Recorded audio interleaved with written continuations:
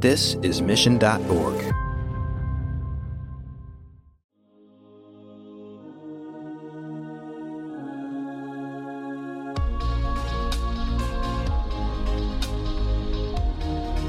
It's interesting that the industry that we're in, we actually believe that we have one of the most ethical approaches to first-party data, because all of our survey questions, our platform, you're opting in to answer them. So there's nothing behavioral that's going on. You determine whether or not you want to enter into a survey and answer it. Additionally, we help companies manage their own first-party data. And the rules that we apply there are similar in that, yes, let people opt into what they want to actually share with you as the basis for the market research that you're doing.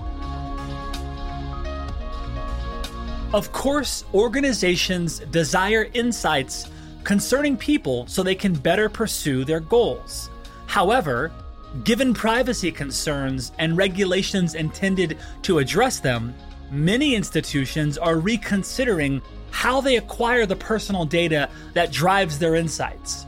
Welcome to Marketing Trends. I'm your host, Jeremy Bergeron, and today, Kumar Doshi, Senior Vice President of Marketing at Cint, a company that helps organizations gain research insights through digital surveys, talks about how Cint maintains an ethical practice concerning first-party data.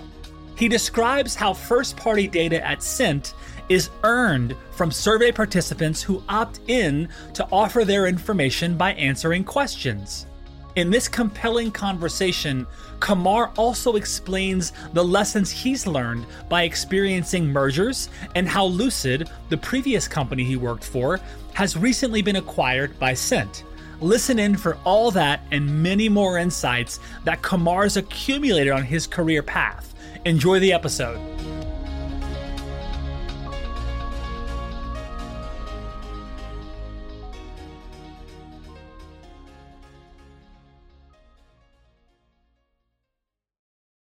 Your content is at the heart of what you do.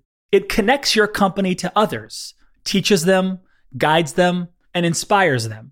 But creating, managing, and editing content at scale is often very chaotic and difficult.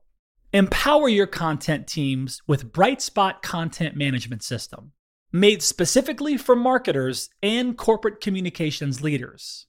No more waiting for a developer to have to piece things together.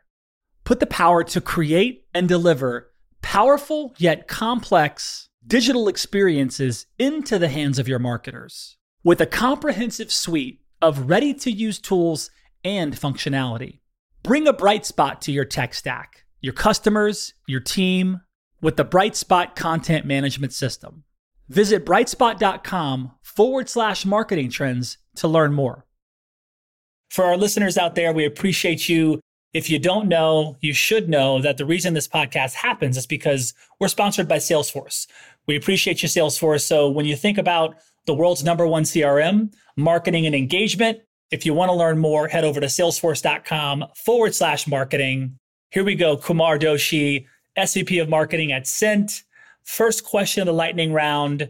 What are you betting on for the future? All right, I'll give you two professional ones and then a personal one. Okay.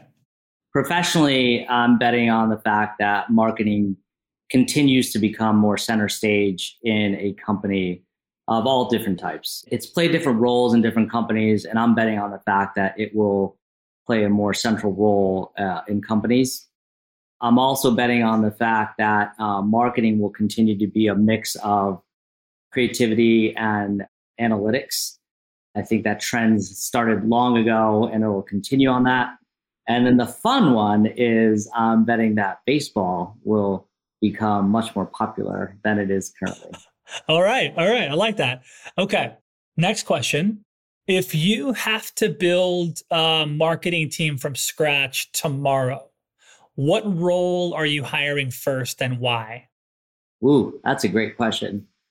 So obviously the answer to that really depends on what stage the company is and what type of company, right? Because that could influence, if you're a B2C company, then demand gen's probably going to rank higher.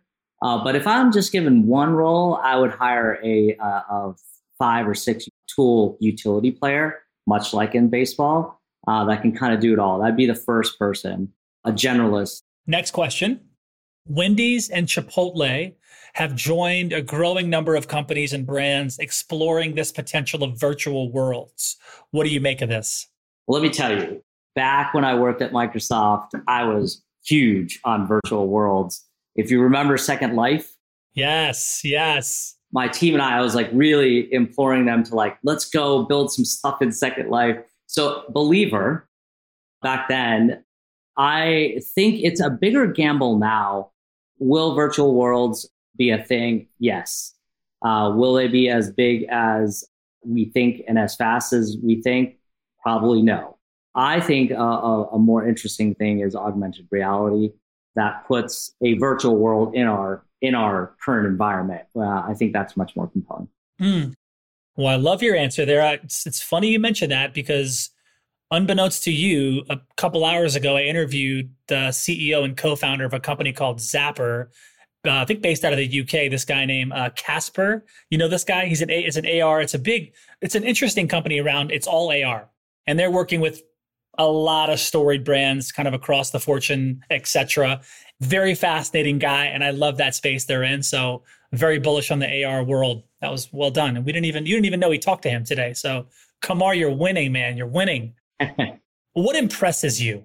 In general or in life? Yeah, just whatever comes up when you hear that. What impresses you? Oftentimes I'm impressed with people. So there's times when I meet somebody and I'm like, that's an impressive human being. And usually those characteristics are grounded on like uniqueness or kindness, or they over-index on a certain quality that I hold important, that I admire. I also am impressed with humans, and we'll get a little philosophical here, our constant drive for innovation. It's unending. We are the only animal on this planet, maybe in the universe, we don't know, but that is insatiable. And that is impressive on some fronts. If you had access to a time machine, where and when would you go? Oh, you're keeping me in the philosophical realm, huh? Goodness gracious. I would be traveling all throughout time. I don't know if there's a specific version. I guess with this time machine, I could go into the future. That seems exciting. You could go future or past. Yeah.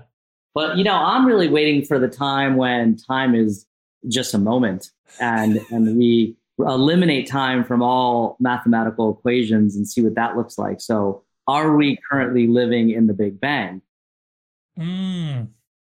See, you took that one to a whole other realm. All right. I like it. What is success for you? How do you define success? Personally, success is more about the experience and this notion of equanimity through the experience. Yes, it feels great when I feel great or I have my team and my family feel great. So yes, that is a driving force for me. But really, I think success at a very spiritual level will be when I'm seeking equanimity. What is your favorite app on your phone? Currently, baseball started. I'm a huge baseball fan. I think I've already mentioned that a couple times. Right now, it's Yahoo Fantasy Baseball. I cannot get enough of it. Okay. All right. What's a skill that you believe everyone should have? The ability to empathize with others. I love that one. If you could effortlessly pick up a new skill in an instant, what would it be? Goodness. There's this thought about, I guess I would want this. I'm going to say it. There's the idea of the omega point, which is when all of the world's information is known to all people at the same time. I guess I'd want the omega point from me. Wow. That might be my favorite answer of all time for that question. So thank you. Okay. It's a little dangerous though, right? Like I was thinking through, like, do I really want that? I guess I would have to trust that won't be overwhelmed by that. But yeah, let's just say Omega Point minus all the overwhelming. Okay. All right. So let's get into the nitty gritty. Can you tell us a little bit about Lucid and Cint and this merger, and then your role there as SVP of marketing? Yeah, absolutely. So I started my current position as a member of Lucid. I was brought on as the VP of marketing, was asked to build out the team, make marketing much more impactful to the business and to the revenue and to the future of the company. We were acquired by a company called Cint. They're in the same space. And in fact, many of the kind of vision and mission of the two companies are very similar. Both companies are trying to change the way that people do market research. Both companies have introduced technology as a means of doing that. Both companies are looking to transform the way that people get their questions answered at a very top level. Now I continue the marketing effort as part of Cint and under the same kind of, slightly different vision and mission. But yeah, it is to transform the way that people get their questions answered. Is this the first time you were a marketing leader that went through an acquisition? No. This is like 2 or 3. Okay, cool. So I think that's an interesting aside. Some people will go through like you, many. Some will have their first time. Some are going through it right now. Some marketing leaders are in that conversation now.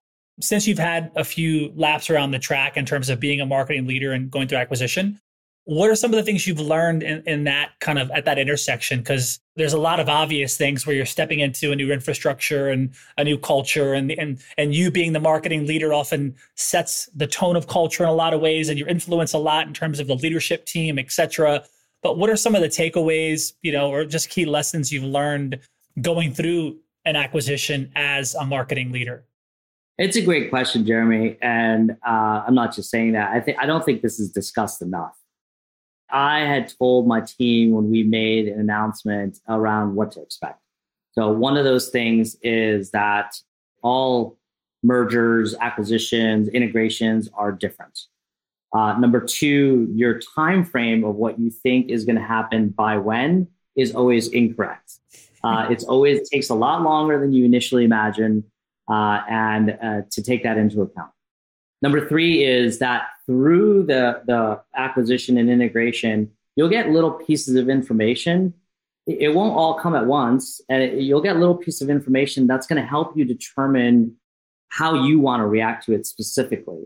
I'm a big believer that in a marketing team, different people are at different places in their careers, in their personal lives. And so integrations mean different things to those different people. And so I think really waiting for that information, reacting to it on an individual basis is the best thing you can do. And then the final thing, and I like to usually just do 3, but I'll add another one here. Super important to be open-minded about the integration, to go into it believing and just with an open mind, because I think too often what we walk into integrations with is very closed-minded positions. Okay, cool. So along the lines of just talking about Cint now and first-party data specifically, do you or does Cint take like an ethical position concerning the promotion of first-party data? Yeah, so it's interesting that the industry that we're in, we actually believe that we have one of the most ethical approaches to first-party data because all of our survey questions are platform, you're opting in to answer them. So there's nothing behavioral that's going on. There's nothing else going on. You determine whether or not you want to enter into a survey and answer it. Additionally, we help companies manage their own first-party data.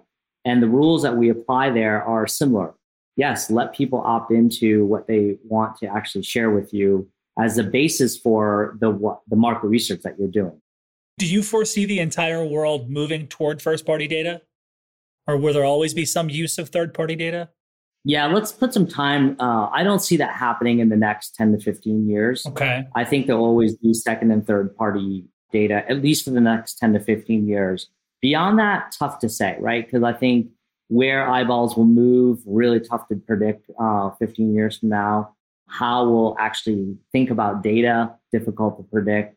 But I can say with confidence, or at least my feeling is, over the next 10 to 15 years, there'll be more than just first-party data. From your perspective and experience, I mean, why is there such a shift towards first-party data? I mean, is it more that people are demanding that in terms of privacy, et cetera? Or is it more because first-party data is superior? I think that with the advertising world and ad tech specifically is not unlike any other innovations. So when you have the first wave of the innovation, there's a lot of energy and excitement around the use of it, and all the parties involved are looking to use it. Then when a little bit more time goes along, you start to see some of the pitfalls of it, and then you have a reaction. So I think ad tech is going along the same curve as other technologies have, and it's just reckoning with some of the drawbacks, and that's the reaction that you're seeing. Now, some technologies like the telephone, this is an interesting story. The first phone call that was made between Chicago and the West Coast, people on the West Coast that had never heard of telephones, they literally thought it was the work of the devil because they couldn't understand how a voice of their aunt or someone that they love was coming through this device, right? So that pitfall they hit pretty early and they had to overcome that. But I think ad tech is going through the same kind of stages as most technologies do. And that's what we're seeing. Tell us kind of how Cint works with companies today, and maybe share one of your favorite use cases or case studies or projects you've worked on since joining and some of the outcomes and things you found there. Cint helps customers in a few different ways. We can help you do market research either as a software that you use on our platform or as a service. So we can have a managed service, a team of people helping you do the market research. The other thing that we do is panel management. So if you have a bunch of people in your database that you want to continue to leverage for getting responses to questions, we can help you manage that panel. We can help you, and this is an interesting application of market research, we can help you understand media measurement better. So how well did your ad perform? How well is your brand doing based on the advertising that you've been doing recently? And the way we do that is just survey the people that saw your ad and ask them how they feel about your brand or the ad. That's an interesting application of market research. That's like the main things that Cint offers. A good use case is we recently helped a foundation understand the new work from home data and really see what trends are showing up there. That was a pretty involved market research, actually. And we're not the only ones that did it, right? Microsoft put out something, McKinsey put out something, but the methodology that they used would be very similar to the way that we did it. We just have access to the largest pool of respondents in the world. That sounds like a secret sauce right there. Yeah. With Lucid and Cint coming together, we have a technology platform that has the largest pool of respondents to survey questions in the world. Wow, that's amazing. So let's talk about ResTech for a second. For those who are less familiar, can you share more about ResTech and how it can be used to assist in marketing? Yes, absolutely. So ResTech stands for Research Technology, and it is literally the technology bend to approach to market research. Much like ad tech, Lucid and Cint brought research into a technology platform, a marketplace. And in that marketplace, people that want to ask questions can go and find people that want to answer those questions and introduce a level of technology that wasn't there before. The next step that we took is we created a category called ResTech for this phenomenon that was happening. That allowed other companies that are either helping reduce fraud or helping verify that a respondent is a respondent or ... or doing market research in this other way through the use of technology. It gave all of those companies and ours a place to call home. And also, the side benefit is it let investors and the outside investment community understand this entire industry and to actually value it and to give it funding. And so by creating a category, we created a home but a way for other people outside of the industry to understand it. You've written about how ResTech can help companies get a sense of what you called shifting sentiments around impactful moments of our time, which I know you kind of just mentioned a little bit about that. Specifically around that shifting sentiments around impactful moments of our time. I guess how can ResTech help in this manner?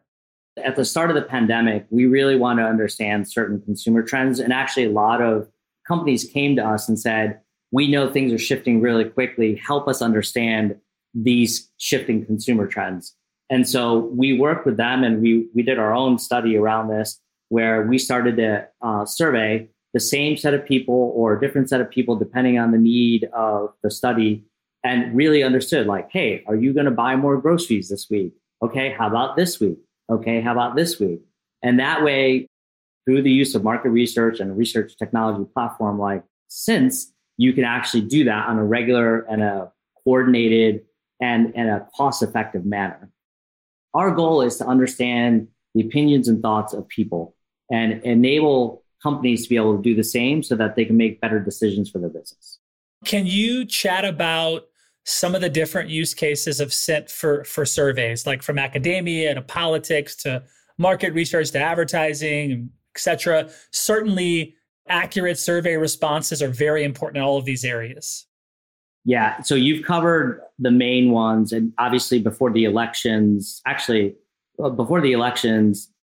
Lucid at the time hosted the largest national political poll ever in the history of the US. Yeah. Wow. We enabled an organization to actually do that. That organization was comprised of a university and a research team. So political is one, advertising is another, consumer trends across all your key industries like auto, CPG is another. Consulting firms like McKinsey and such use us as well, because consulting firms are doing research studies on behalf of their customers. Academics is a huge area for us as well, because academics need they have to have certain requirements in order to make their study actually publishable. And so we meet those requirements. The idea here is to be able to enable anyone that has a question to be able to find someone that can answer it. What did you notice, in the past couple years? The world changed a lot. It seems like, depending on who you ask, behavior has changed a lot. What have you kind of noticed, generally speaking, or you can get specific if you want, but just in terms of like how consumers and how customers and how users have shifted in the past couple of years? Any like interesting things that you're like, I didn't expect that to go down, or here's one that I saw that obviously, is here now, or important things that matter more now to a user and a customer versus in the past couple of years? Any interesting things you noticed? Consumers are optimizing their time. And what we used to be able to go do, what would want to go do, we're holding our time so precious, we're willing to pay money to have someone else go do. That's one trend that I've seen.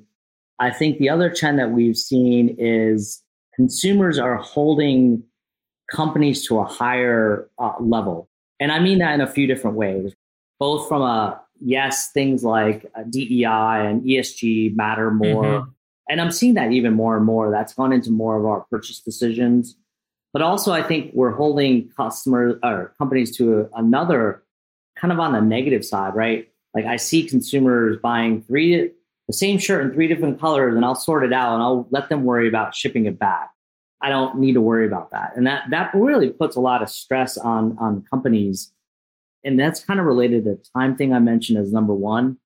And then the third thing I'm seeing is that we're losing a bit of like that human connection because it's being replaced by digital connection. So I'm seeing that deprecate a ton. Obviously, the pandemic sped that up. Can you talk about any kind of R&D things, experimental things that you and the team at Center are working on, things more forward-facing things, or is there an active part of marketing or the larger org where they're testing and experimenting with things, and any interesting findings there or stuff you can talk on? Yeah, I think one of the things that our marketing team is doing more of is thinking about that one platform that can help manage all other platforms. So let me say more about that. Right now, as a marketer, you're challenged with either having an agency or you doing it yourself, going into each of the different major ad platforms. I think marketers more and more are testing out things that layer on top. That's a new trend that I'm seeing where I want that thing that lets manage everything. That's one thing. Look, with HubSpot and such, content marketing was a huge thing. I'm starting to see that as companies try to become much more relevant to and their customers, I think there's going to be a rebirth of content marketing and the role of it. I think we're going to see another spike in it. We're testing out some stuff in that area because I think the straight ad is always going to be there. At least it's going to be there for the next 50 years. But the content ad or the content play more precisely is going to play a bigger role. When you're, selling, like who's the buyer of Cent? Like, is it the CTO? Is it the head of marketing? Like, who are the ones that are really evaluating Cent as a solution for what they're looking for? Yeah, it depends on what it is that we're selling. Okay. So if we're selling the technology stack that is Cint, that gives you panel management, that gives you market research as a software as a service, then we're likely talking to a CXO. And most times a CTO, sometimes a chief research officer as well. But that's when you're talking about a technology implementation. When we're talking on like a project level, then you're looking at, and the personas that we're most likely talking to are like the director of research or the director of market trends or consumer behaviors, right?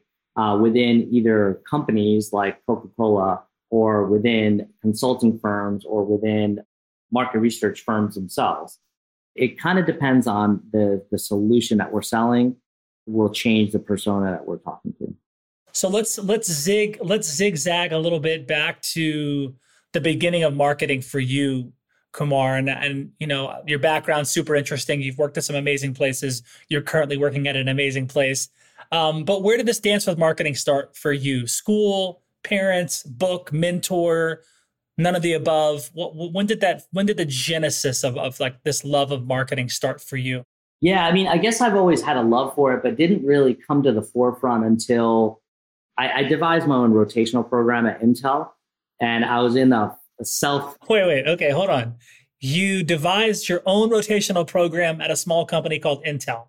Yes. Okay. Just want to make sure you got that right for the record. This is amazing. Please continue. Yeah, look, I coming out of undergrad, I was interviewing with a lot of different companies. Intel at the time was most impressive. This is 96 to give some context. Okay. In that interview, it was clear, like I was expressing my desire to understand business and all the different functional areas. And the interviewers were saying, look, you could do that at this company. Yeah, you can have it. And I'm like, great. Can I devise my own rotational program? They're like, yes. And I was like, great. Wow. And so, I started in product management. I moved to supply chain. And then when I did the one in finance, which is a whole separate story of how I even got that job. But the one in finance, I was working within the Intel Inside program. And at the time, they were a sizable spend, at the time. And I guess I could talk about it because it's so many years ago, but, they were close to $1 billion in spend. So we were managing the finances for a gigantic, the world's largest co-op branding program. And so I was working with a lot of marketers on the Intel Inside program. And that's where I really started to get a sense of like, wow, this is really cool. Like I started to do an analysis early on marketing ROI because I was on the finance team, but working with marketers. And so that kind of project really got me into it. And then it really burgeoned when I joined Microsoft. I worked in a team called Beat. It was called Brand Entertainment and Experiences Team, led by a woman named Gail Troberman. In that, I really started to understand digital advertising. I started to understand content marketing, engaging consumer experiences. It was an incredible team, and that cemented my desire in marketing. Wow, I love that. And I can see how, I mean, the rotational program, I think, is just such a pure play because, as you now know, as a marketing leader, you have to be able to connect and engage, build trust and rapport, and align with every executive leader. And so to be exposed to finance and the product and customer service and all the things you got to do there was really setting you up to step into a leadership role where you are now, where you can very clearly have that dialogue to your right and your left because you had that exposure, and then it continued at Microsoft and so on. I love that. I think that's amazing. Talk about this transition from going from kind of individual contributor marketer to marketing leader, and maybe what were you doing at the time when you made that jump? What are some of the early lessons learned, favorite failures, kind of a thing when you stepped into leadership and marketing leadership versus individual contributor? Yeah, it reminds me of a good story to share with you. So I was very interested in being promoted and climbing the corporate ladder in my, I guess, late 20s. I was at Microsoft, and one manager gave me this advice. She's like, yeah, we can get you promoted. That's not the issue. I just want to let you know that the farther up you go, the farther away you're going to get from the stuff that you actually like doing. And I thought that was hilarious. I was just like, wow. Oh, wow. And in some ways she's right? Because as you progress, it's much more about people. It's more about cultivating talent within other individuals. So for my transition, I had to get a base of experience and marketing expertise that then I could actually help people that I'm managing understand.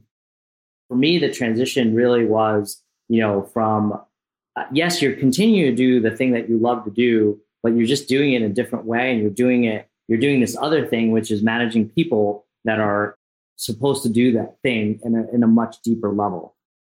I think marketing is interesting in that it's gotten so complex that I believe marketing leaders still need to have their hands in it in order to, and obviously not as far deep as you would think, but you still need to be able to log into Google AdWords and know what you're looking at. It is probably the easiest way to say it.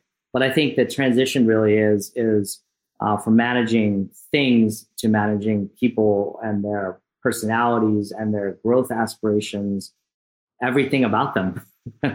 Can you tell us about a favorite failure you've had in your career? Something that maybe seemed like a failure at the time and then got turned around or just taught you a really valuable lesson?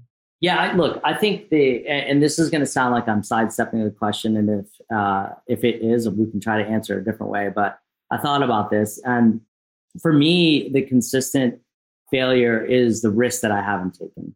It really is. Like, I think that when I take a look at myself and what I would tell individuals to take, when you do a self-assessment, really think about what's your risk tolerance and whether you're living up to the risk tolerance that you actually want to be able to live up to, right? Because a lot of failures are stuff that you didn't do versus that you tried to do. And there is plenty of those. You tried to do it and it didn't work out. But for me, it's a lot of times the thing that I didn't do that is often the failure.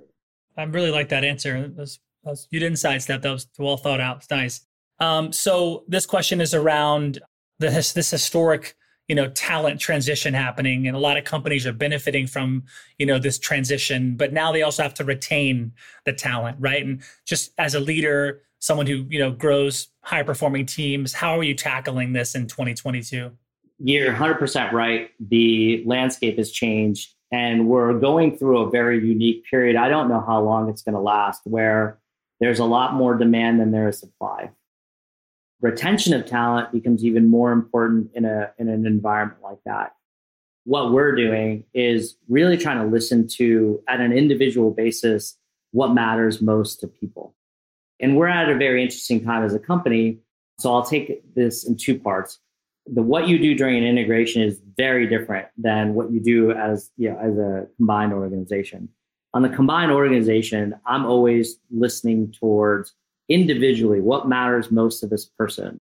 People are driven by a lot of different factors, and it's very important. I tell my managers to listen to their team as well, individuals on their team, like what matters to Bill, what matters to Sarah, Go figure that out and then make sure that you're building the plan for them that aligns to what matters most to them. I also think that, the saying is people quit managers, not jobs. I think there's a certain truth in that, but at times, like that scale has different balances throughout time and throughout where a company is. But you can do your part, and then also you can make larger strategic shifts in the company. We went through an exercise when we were Lucid where it was clear to the organization, because they kept hearing it from people like me, like, hey, we really need to think about where we are with salaries because the market's gotten a lot more competitive. And the company responded, right? The company did an analysis that said, here's the average salary per role, and this is what your team members off by, and this is what we're going to give them. Fantastic response to a challenge, and a timely response to a challenge. So I think that companies can take action as well.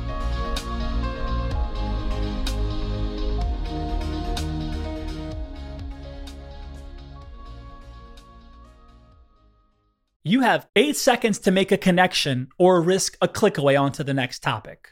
The difference lies in your ability to deliver relevant experiences to your audience across devices and across channels. But delivering on a really great experience is impossible without the right people and the right technology. You've got the right people, but your technology choices will make or break someone's experience with your brand. At the center of gravity of your digital experience, Brightspot Content Management System can deliver relevant content, personalized experiences, and cross-channel synergies to create unforgettable brand experiences, so you can be a bright spot in someone's day. Head over to brightspot.com/marketing trends to find out right now. From global crisis to hunger relief efforts, the messages you deliver save lives, inform important decision-making, and help keep communities safe and sound. The speed and scale of your content needs to be delivered faster and on a much larger scale. Brightspot Content Management System has supported some of the world's largest brands to communicate on a global scale. From Johnson & Johnson sharing critical information with their customers to helping Whole Foods tell their brand story to a global audience. Brightspot is designed to handle rapid iteration and personalized messages to those you care about most. Learn more at brightspot.com/marketing trends.